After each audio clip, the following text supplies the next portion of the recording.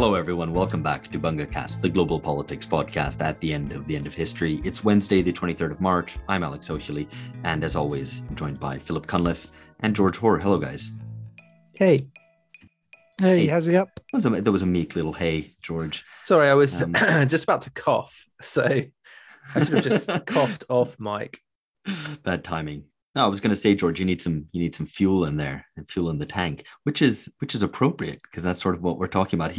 George is shaking his head at me, going, "That's just the lamest That's a segue." George. That's a George pun. Yeah, it is George's pun. That's why he's shaking his head because he realizes that you're stealing. I'm stealing his territory, which is also a little bit what we're going to be talking about. Anyway, enough of my stupid puns. Phil, why don't you tell us what we're going to be talking about today? So we will be talking, or I'll be talking to Helen Thompson, who is Professor of Political Economy at Cambridge University, also a podcaster herself. She's one half of the Talking Politics podcast.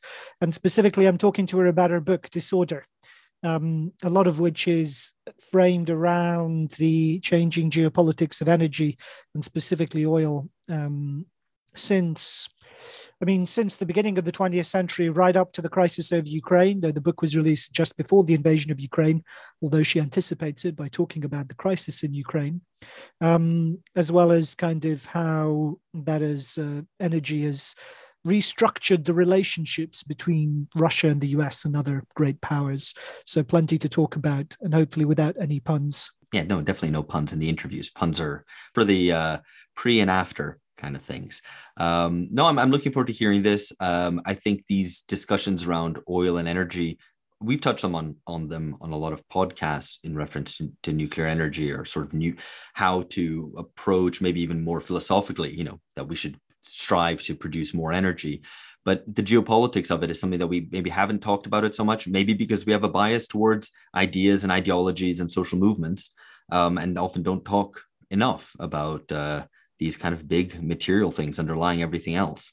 Yeah, and obviously Helen, a great person to talk to about this with I think that's one of the challenges, get the analysis from the material base, as it were, to some of the ideologies that sit on top of it.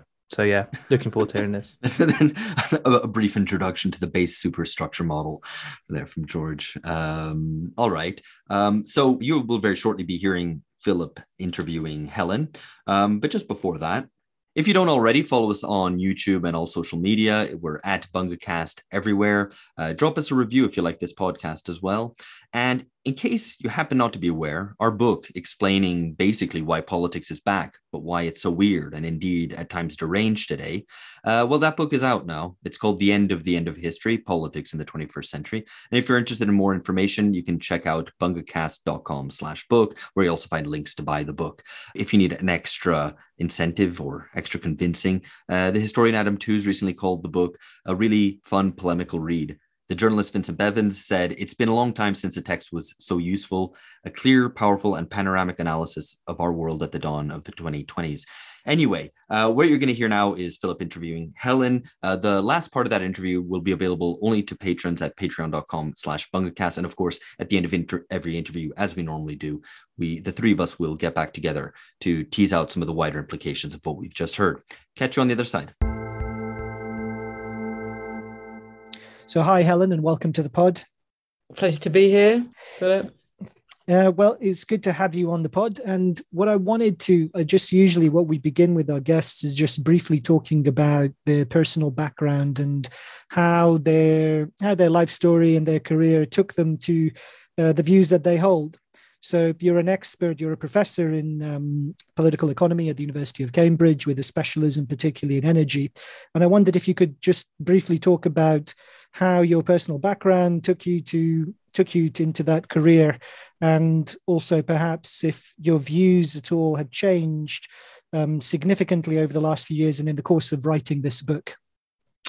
Yeah, well, I was quite late really to energy as a subject. I've been doing political economy since I was doing my PhD in the early 1990s, when I wrote about the British Conservative government, Mrs. Thatcher's government, and the European exchange rate mechanism. So my way into political economy was very much through monetary policy and through British politics and the Monetary Union project inside the European Union. And I would say in the latter part of the 90s, sort of when I'd been in Cambridgeshire for a few years and then going into the 2000s, I was very much interested in broadening out my interest in political economy and making it more historical. And that isn't something that I'd really done when I've been starting as a PhD student. I'd done something that was very present tense. I mean, I was quite literally writing my PhD on Britain and the exchange rate mechanism when Britain was crashing out of the exchange rate mechanism. And what I think, though, happened then was that really, I would say in the immediate years after the crash, actually, I go back a step. Actually, I think when I started to think about energy was really when China's oil demand took off in the middle of the 2000s, so around 2004. Right. Ish. And it was some point after that that I first incorporated a topic on energy into the political economy course that I teach at Cambridge for third year students. I don't think I did it particularly successfully to begin with, but I just had this sense that this big change was happening, and that whilst I'd grown up as a child in the 1970s and had some memories of the two big energy shocks in that decade, one of which had come about in the context of the Yom Kippur war, and the other which had come about in the context of the Iranian Revolution. So they were essentially supply side shocks. Yeah. That this was different. It was a demand side shock, and also that it wasn't having, it seemed anyway, like anything like the inflationary consequences that the shocks of the 1970s had, even though in absolute terms and in relative terms, actually, that by the middle of 2008, oil prices were significantly higher than they'd been in the late 1970s at their peak. So I had a sense, I think, from that point, there was something that was really worth paying attention to there, but I wasn't really doing anything about it in a systematic way, not least because I didn't really know how to think about it. And then I think I started really both paying attention and finding a way to analyze it once the shale boom got going, because it struck me very early on that the shale boom in the United States was dependent upon the post-crash monetary environment and the extraordinarily low interest rates that had prevailed on the Fed's quantitative easing program. So that was a way really of tying up my growing interest from just simply looking at the world and thinking this is pretty important, with my knowledge about monetary policy.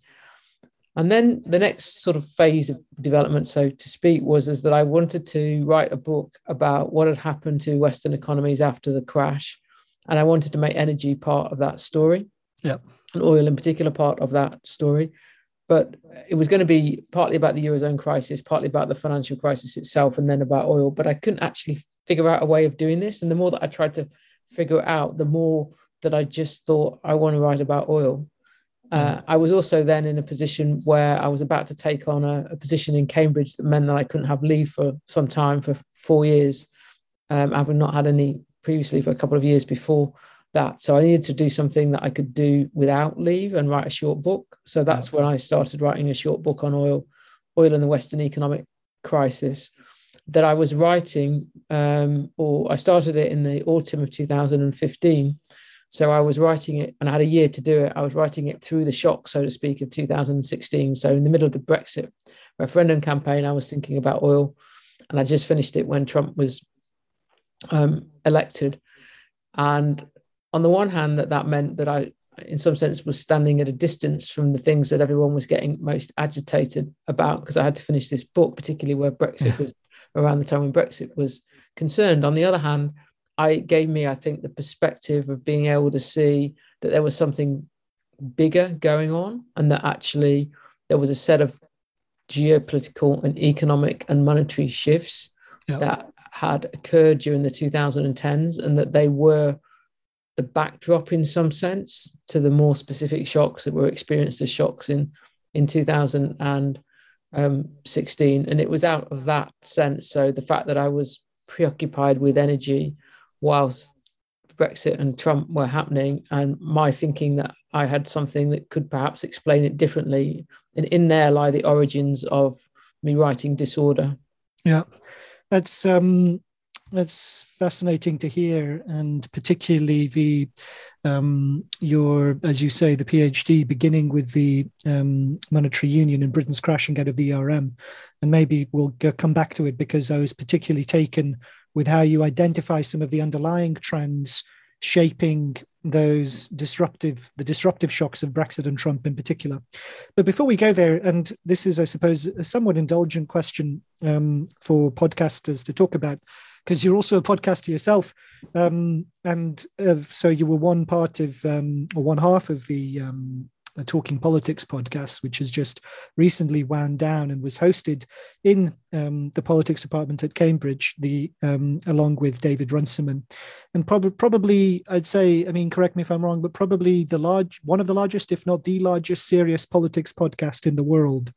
And so I suppose I'm curious about your kind of views, having come to the end of that, your views about that, and how podcasting has, if at all, how it's impacted your judgment, your political judgment of events, if it's changed your outlook or your views in any particular way, or having such a kind of a platform for public commentary on events as they're unfolding, if that's altered how you undertake your analyses or impacted your academic outlook on things.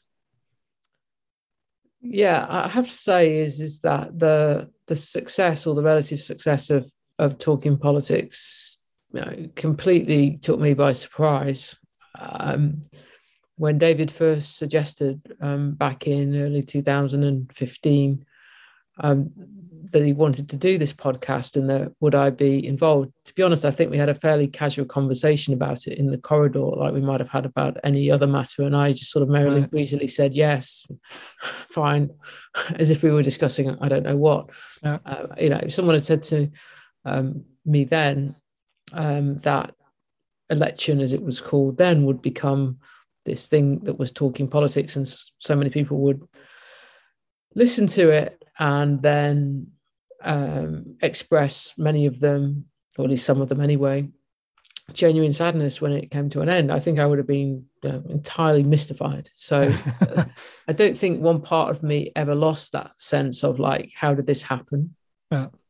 The second thing I would say is that although there were times when it was quite difficult, particularly I would say in terms of the substance of Talking Politics, during 2019, during the parliamentary struggles over Brexit, and because everything was so fraught, I got a great deal out of doing it in terms of making me think about politics in a sharper way than I think that I had done before. Yeah. So I think that it was a learning exercise for me, and there were times, particularly because, in a way it was really great ultimately, that David wanted us to cover a whole range of different subjects. He didn't want us to just stick with what we thought that we knew about. He wanted it to be conversational and open to the world, so to speak, as it was changing, and engaging with that. So as a consequence, I had to learn about things that I absolutely wouldn't have had to learn about otherwise. And I think that it made me a better analyst of politics for doing it. Yeah. So I guess that takes us then to getting stuck into the book. And one thing that I was fascinated is you weave three stories in this book: finance, economics, energy, and democracy. And one thing that I was fascinated, the first part of the book is about energy and about fossil fuel energy, oil in particular at the beginning. And one thing that I was fascinated by was just how intricate and convincing the account you give is of the role that energy has played in crucial kind of geopolitical pivot points over the course of the Cold War and over the course of the post-Cold War era. So how Suez kind of played out, the changing energy dynamics of Suez, how the end of the Cold War was shaped by Germany's turning towards the Soviet Union for its energy, how the shale boom in the US has changed the dynamics of geopolitics in the Middle East and changed the relationship between the US and China. And so all of this was fascinating. And particularly for me, I suppose, because when I get undergraduates, there's a particular kind of usually male, cynical 18-year-old who comes into a course on international relations and assumes that it is all about energy and assumes all it's about oil. And if there aren't any oil reserves to confirm, why America's invaded somewhere, then it's about oil pipelines or something like that. And I think that's probably an outlook that's reinforced by the strategic computer games that so many students that come to university play now as well, because so many of them are kind of configured around taking a number of resources in order to grow your empire or state or whatever it is in the context of the computer game.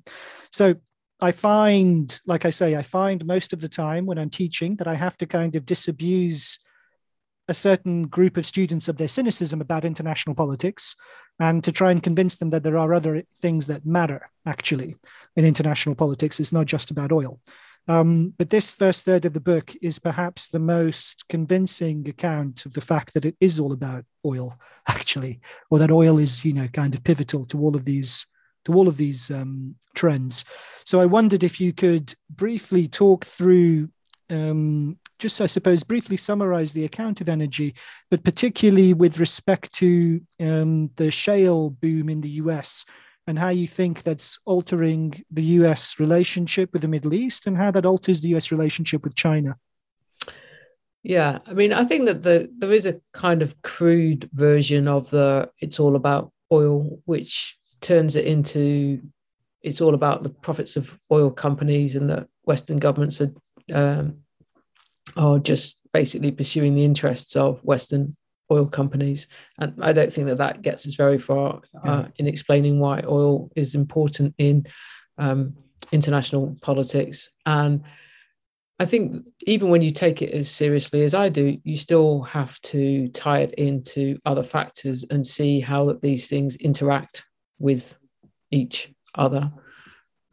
So, for instance, I would say that you can't really understand the geopolitics of oil in the interwar years without also understanding European financial dependency on the United States. And partly the story that I want to tell there is about the interaction between a world in which, in some ways, two European powers, at least Britain and France, benefit from the First World War in oil terms by having a presence in the Middle East. And one of them, Germany, loses out massively from that, and I think that is pretty consequential then for what happens in Germany after. But in other ways, that the two European powers who've prevailed a bit in the Middle East, including in many ways over the Americans, are in a very weak position because of their financial dependency upon the United States. So I would always say take energy seriously, but partly take energy seriously so you can see how it interacts with the other factors.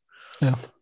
And I would say that is part also of what then's gone on with the shale boom.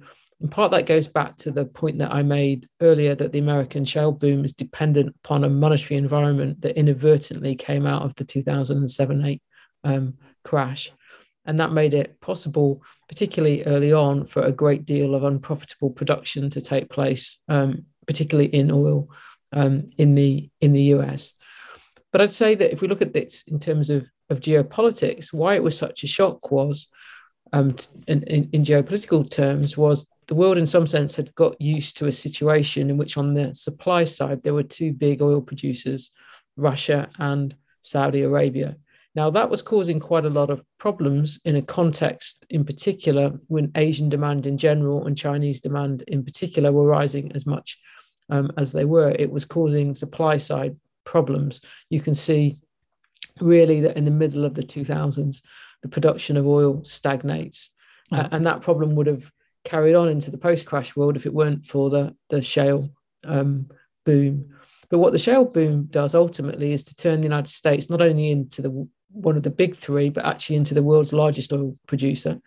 and it also turns it into the United States. It turns it into the largest gas producer with a very significant export capacity in the end.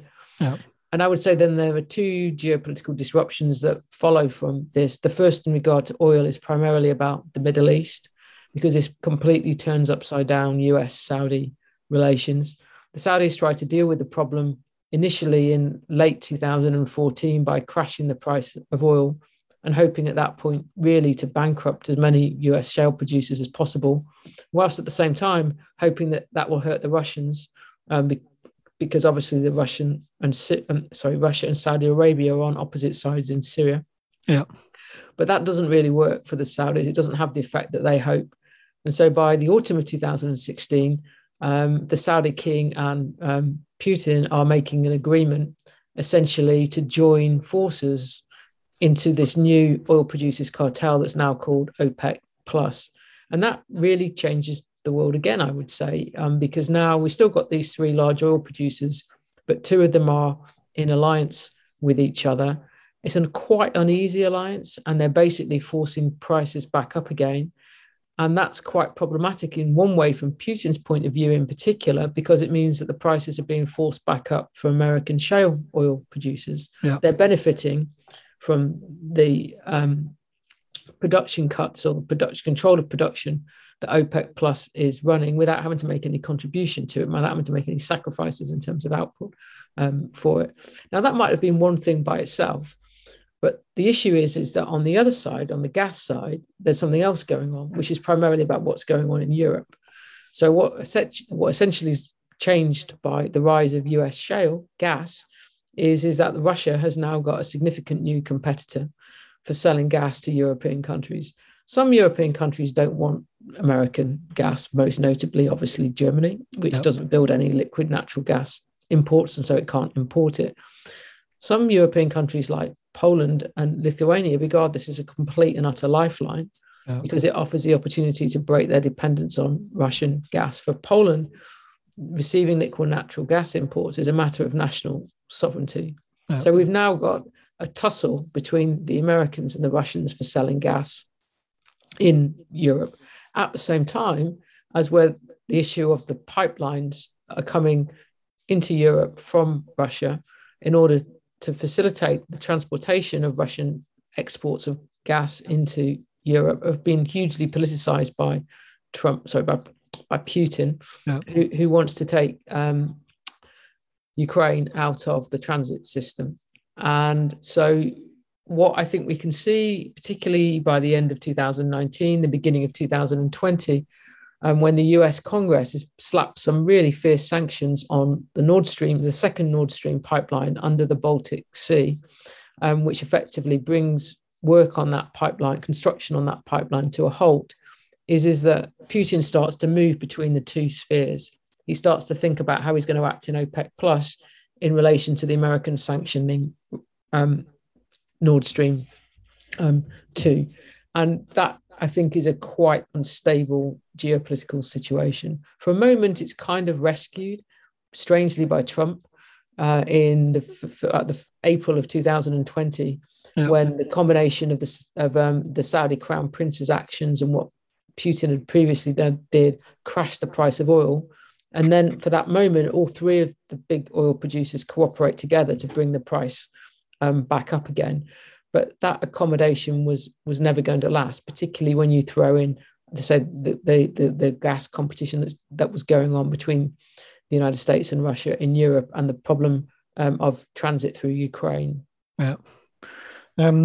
One thing that strikes me is in terms of your energy story, and perhaps this is pushing it, but I want to kind of just I want to see how far you'd agree that the benign era of the 1990s up until the crash in 2008, and everything that was associated with it, kind of the high point of neoliberalism, technocratic post-politics, the lack of geopolitical rivalry.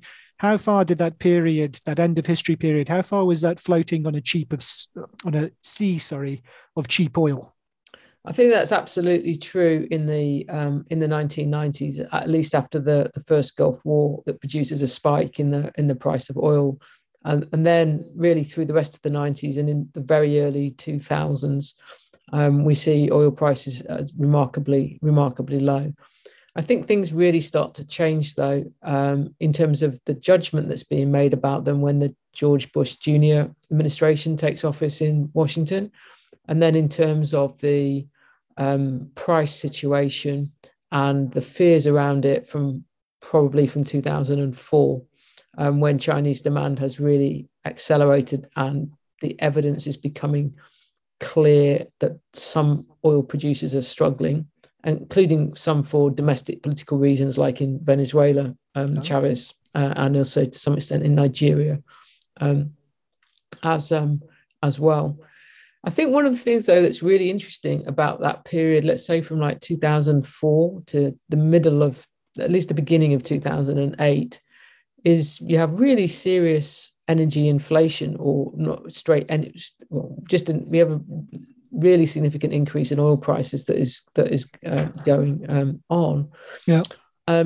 And there isn't much of a reaction to it in democratic political debate. There is, I think, in the US by the summer of 2008, where before the prices crashed, you're starting to see energy becoming a really significant issue in the presidential election between Obama and McCain, and actually the issue putting Obama at some disadvantage, I would say, until the prices crashed.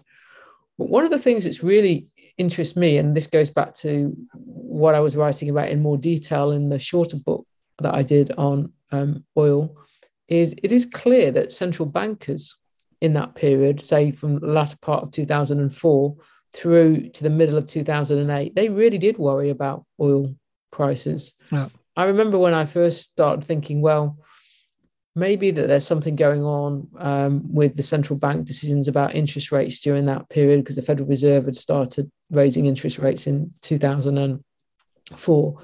I'll just have a look at, I thought then a relatively quick look at the minutes of the Federal Reserve and European Central Bank and Bank of England meetings in that period. And they're full of concerns about oil prices. And indeed, the then governor of the Bank of England, Mervyn King, at one point gives a speech, this is 2005, in which he basically says what he calls NICE, non-inflationary continuous economic growth, has come to an end.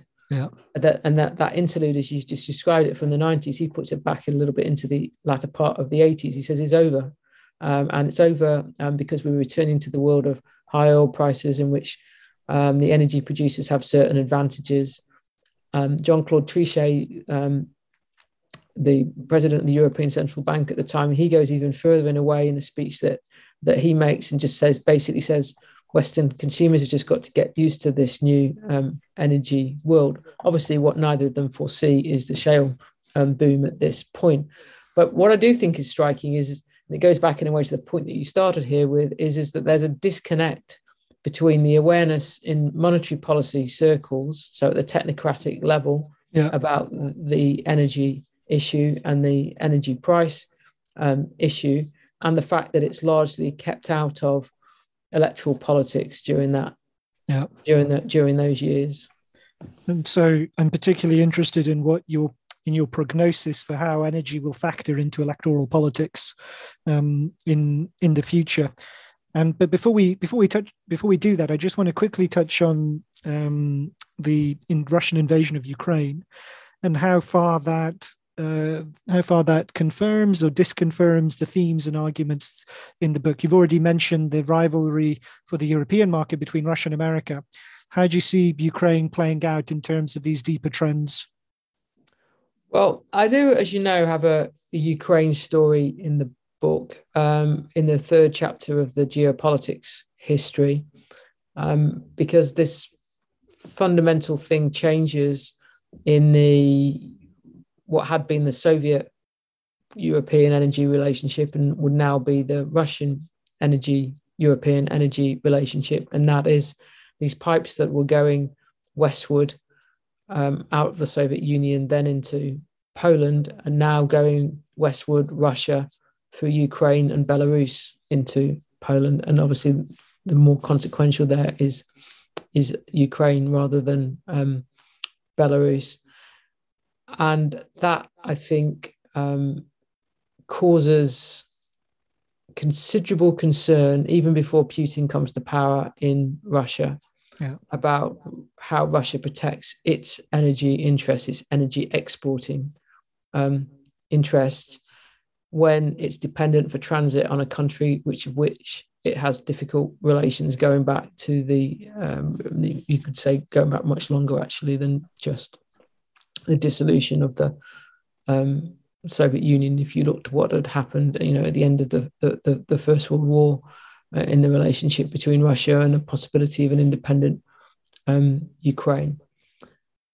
So I would say that my story is one in which Ukraine is right from the beginning, from 1991, one of the principal fault lines, if not the principal fault line that's running through post-Cold War Europe.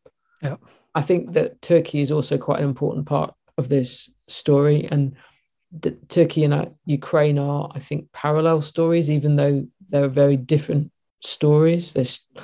Because they're relatively large countries that provide borders for the European Union, or will in time anyway, in the case of Ukraine, once various of the Eastern European states have acceded to the post-Cold War European Union.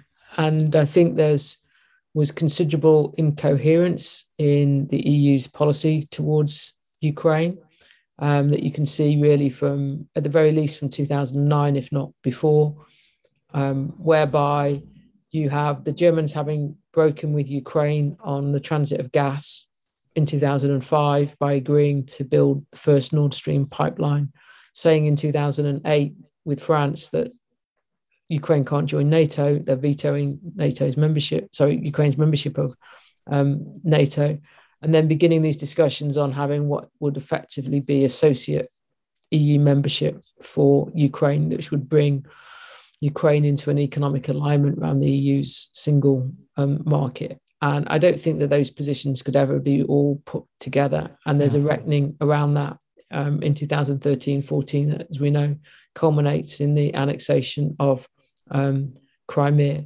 So I think it's pretty clear if you look at all the other Eastern European countries that joined the EU, and I recognise that Ukraine wasn't actually going to join the EU, that either that they joined NATO first, like Poland and Hungary and Czech and Republic and Slovakia, or like the Baltics, they joined the European Union and NATO in the same year.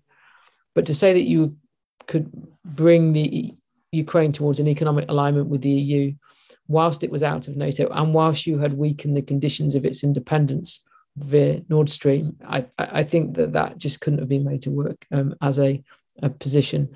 So I don't think that the fact that Ukraine has proven to be such a central fault line in the post-Cold War order in Europe is at all surprising from the story that I've told. Yeah, I wouldn't claim that I've got a story that was going to in any way necessarily at all lead to the kind of move against Ukraine that Putin's made in the last few weeks.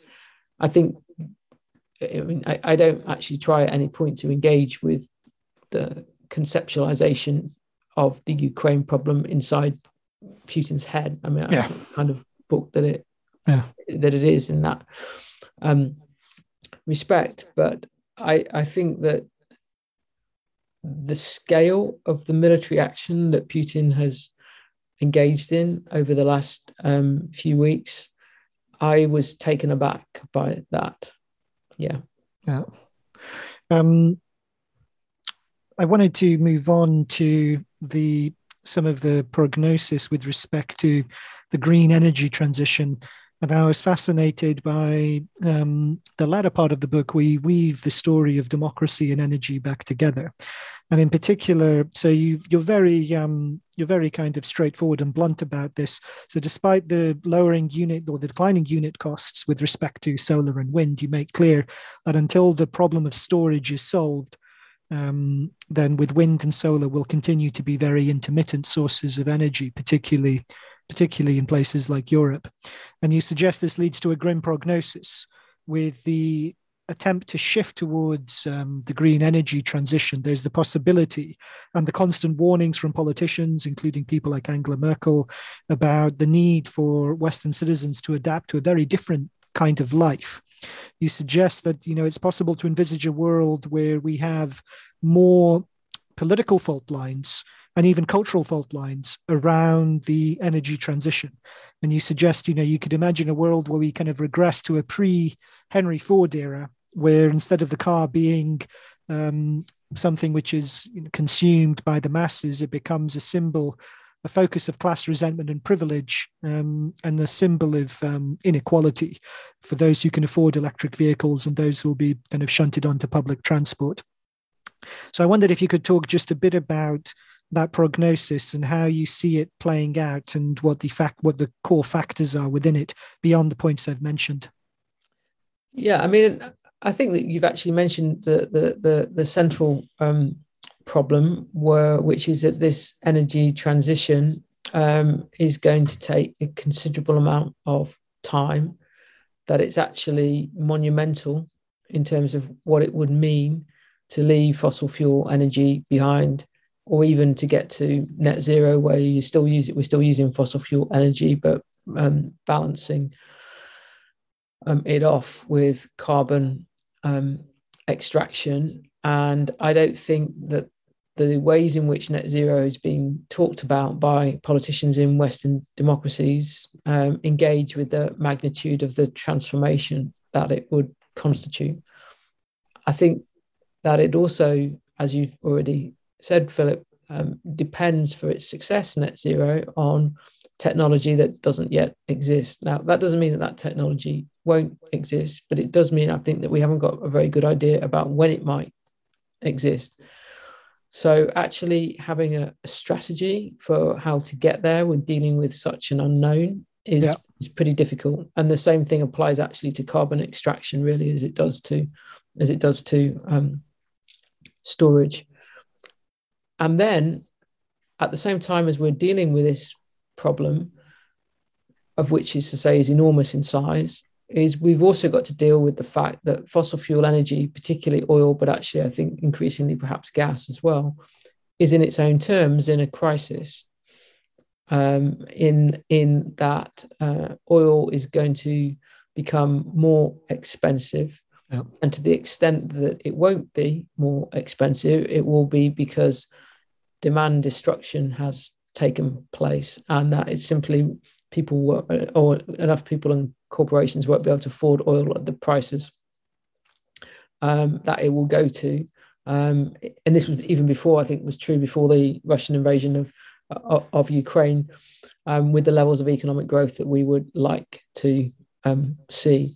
So in that sense, it's a double energy crisis that's going on. We've got to manage the problems that fossil fuel energy causes us, and we can't just leave them behind because we can't get away from fossil fuel energies that quickly. And at the same time, we need to be moving away from fossil fuel energies when we can, and moving towards green energy, and bearing in mind that is also complicated by the whole set of issues in regard to the metals that are needed for that energy to be produced. So I think that there's been an assumption in the net zero project and the approach to the net zero project, which is to say, we can just carry on as we are. We can use the energy transition itself as a growth strategy, and perhaps even as a manufacturing industrial strategy. And that what will ensue at the end of it is the same way of life in Western countries, but with a different energy basis to it. And I'm not saying that that's a completely, impossible scenario, but I don't think we would bet on it, shall we just say, as the most likely outcome. Yeah. And this is before we even get into the consideration that in developing countries, they want to be using a lot more energy than they're presently using per capita. And so I think that what we've done with the net zero is, in the way in which it's been conceived, is to assume that these difficult questions aren't really there, or that they can be managed as we can go along. But I think that if we take the car example, is that how can we be sure in any way whatsoever that it will be possible for as many people to consume as much energy, albeit now by electricity rather than by oil, and that will be all turn out at pretty much the same kind of costs that it costs at the moment people to drive cars and use the energy that is required for that. And I think if we look at the history of cars, if we look at like what happened really before Henry Ford's Model T car came along, there was a very strong sense in which that this was quite dangerous political territory for democracies. You know, in the United States, before he was president, Woodrow Wilson said that he thought it was the most likely way that that car ownership, minority car ownership, as it then was, cars for the rich, was the surest route to socialism in the United States. Such was the class envy in some sense, and that and resentment that it produced. And I think we have to just bear in mind the possibility that we could be going in the same direction with this, and whether actually the better approach would be to encourage much more expenditure on public transportation, rather than to try to hold on to the idea that in the new energy world, as many people as do now will be driving cars. And as I say, I'm not saying that that's necessarily the conclusion that should be drawn, that it should be public transportation over the aim for mass car ownership. But at the very least, I would argue it's got to be part of the democratic political debate about the energy transition. We shouldn't just bury our head in the sands about the difficulty that this issue raises. Yeah, I wanted to push you a bit on something which is touched upon in the book, but I'm not sure you're going to provide an answer for it, which is right in the start of the book. You mention so you talk about the consequences of the 2007-8 crash, driving a flood of capital into the American shale sector.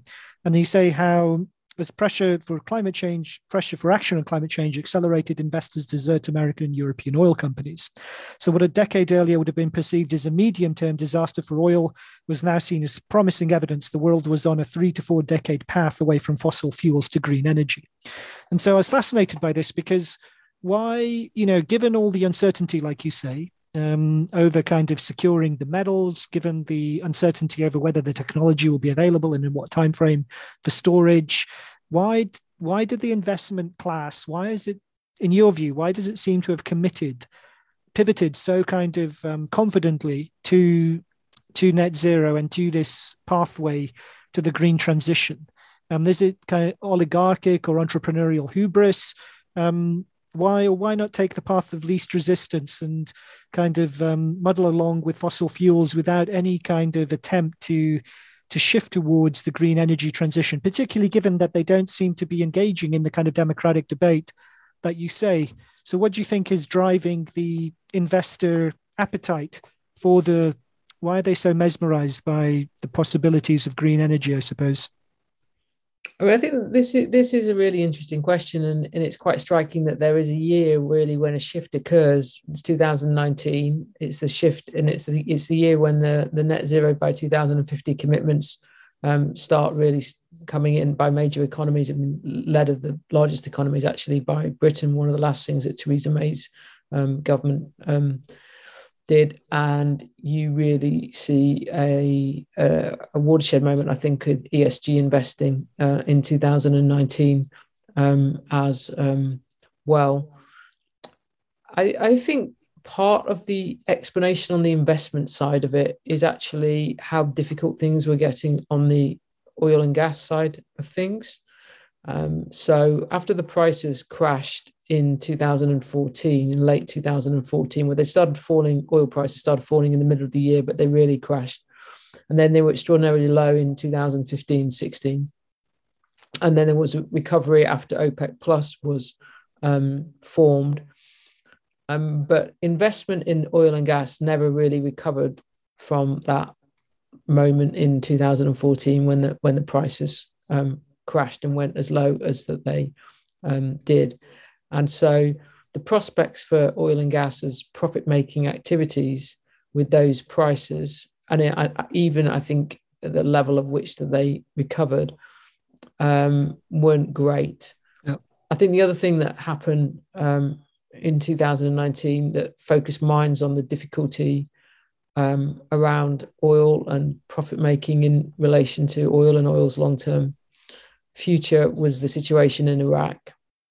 So you see quite a number of the Western oil companies, that in late 2018, 2019, beginning pulling out from Iraq because they just lost confidence in the possibility that the Iraq's apparent productive capacity, which would be quite a number of million barrels of oil a day, more than presently being producing, can actually be delivered in the economic and political situation. Remember that Iraq had really descended into crisis in 2019. There were attacks on oil infrastructure. Yep.